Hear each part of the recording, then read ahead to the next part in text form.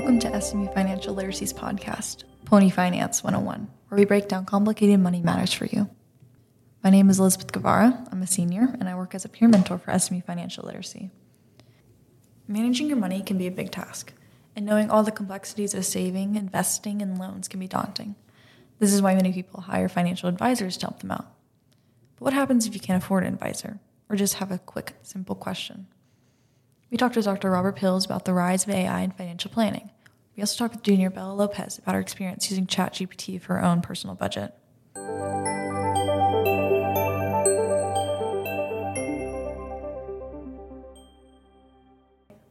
So, why use AI for financial planning? Well, Dr. Puelz says that ChatGPT could give you a direct and quick answer to most financial questions. So, I think that AI as a tool gives a capability that can offer individuals, as long as they have access to the digital world, the ability to ask a question and have it answered in a very direct way. And so if I go to ChatGPT and I write, what is the advantage of a Roth individual retirement account? In a matter of moments, I will get a fair, pretty decent answer to that particular question that is very readable. Now, that requires someone to be able to know to ask a question about a Roth individual retirement account, but we could take something simpler. I might want to say, is saving money for retirement important? Well, we know that to be true generally, and I haven't done this with ChatGPT, but I think with ChatGPT, you're going to be given a kind of a roundup of all the digital resources that are out there that a ChatGPT is calling on the topic of saving for retirement. Sure, AI can be used to help with personal finances, but wouldn't going to a professional be better and more reliable? Dr. Puelz says it entirely depends on the situation, and professionals and ChatGPT may end up working together in the end. The advantage of AI is that it's going to be accessible to more people and more households. Right. That financial advisors are going to, they find their customers by targeting income or wealth levels. And there are a whole bunch of individuals of a variety of economic backgrounds that need some money management questions answered. And so AI gives a very inexpensive way for the entire population to get their money management questions answered. In general, Dr. Puelz found that professional advisors gave more empathetic answers and worked with their clients in more depth. AI, however, was cheap and fast and could help answer simple questions or double-check your advisor's answers with a click of a button. Advisors and AI are mutually exclusive. I think that individuals will always be able now to use AI to answer simple questions. They may use AI to verify their financial advisor's advice. Mm-hmm. But AI won't replace financial advisors because ultimately AI as a tool is somewhat imperfect. But I think if you use a financial advisor to use AI and bring together both kind of information sources, is a pretty good way to handle financial decision making. Personal finance can be tricky to understand, and especially when you're a busy college student with no extra time or money to meet with a financial planner. Dr. Puelz says that using AI to answer basic questions can be a good way for college students to be introduced to financial planning. I think a college student, is fair to say, where do I get a credit card? Or what's a good place to get a bank checking account? How much should I save if I can save money? As a college student, can I have a Roth IRA? Those are the kinds of questions that ChatGPT can answer really well. And so in my life cycle economics class, I, I broach those subjects because I think that I do think some of those kind of basic financial literacy types of questions and how-tos are really important to know where the resources are. So I'll talk about NerdWallet. I'll talk about uh,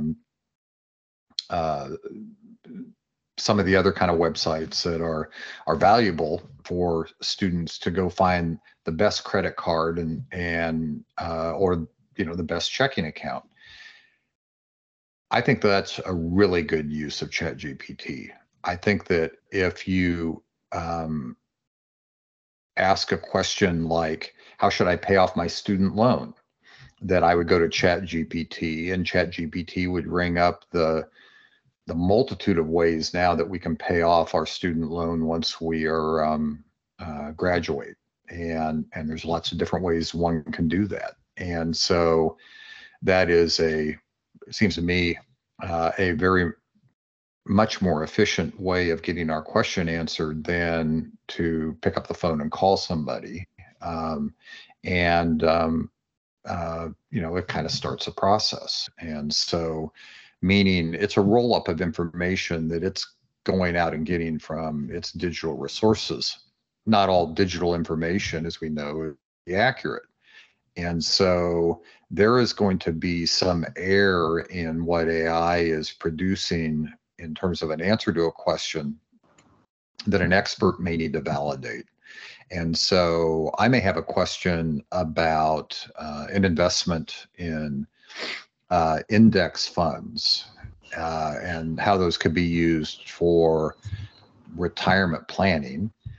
And I can ask AI that, and I can ask a financial advisor that, and I may get slightly different answers, and I may have to reconcile those. But AI will give me a baseline, but it may not be accurate. Now, humans obviously err all the time.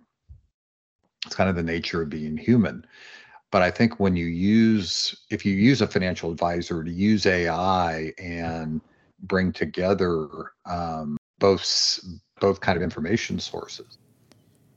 I also talked with Bella Lopez, a junior at SMU, on her experience creating budget with AI. So Bella, can you introduce yourself, your year, and your major?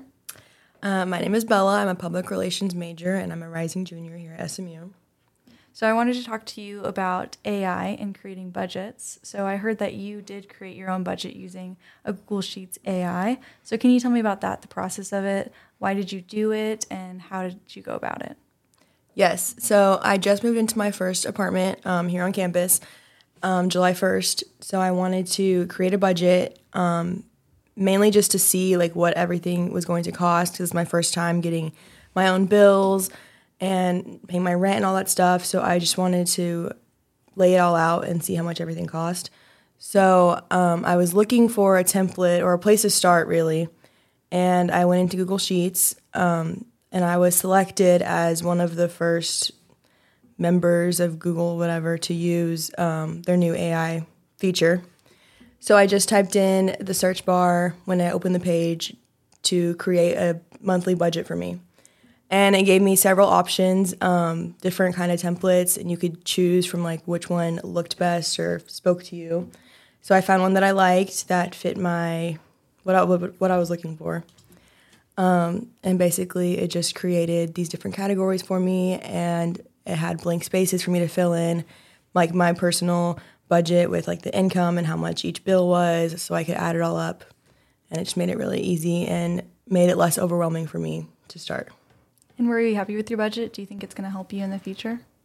I do. I've never done a budget before. I have a bad spending problem, so I'm hoping that starting to use this budget and this feature will allow me to really like take a step back and look over my finances and just do better overall.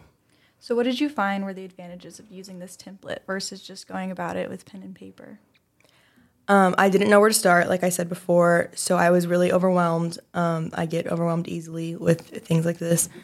So the Google Sheets format helped me to just find one that I liked. It created it for me. It was super easy. It took like 3 seconds, and then I could just fill in the spaces with my own information. And it was just really easy to use, and it just was easy to look at and like understand. Were there any cons when doing it? Any problems that you ran into? Wasn't anything major, but I did have to adjust the categories and add and delete some things because I do have like less expenses than an average adult as a college student, and just different kinds of expenses that I factor in. So just had to customize a little bit, but it wasn't too hard. All right. Well, thank you for talking with me, Bella. Yes, thank you for having me.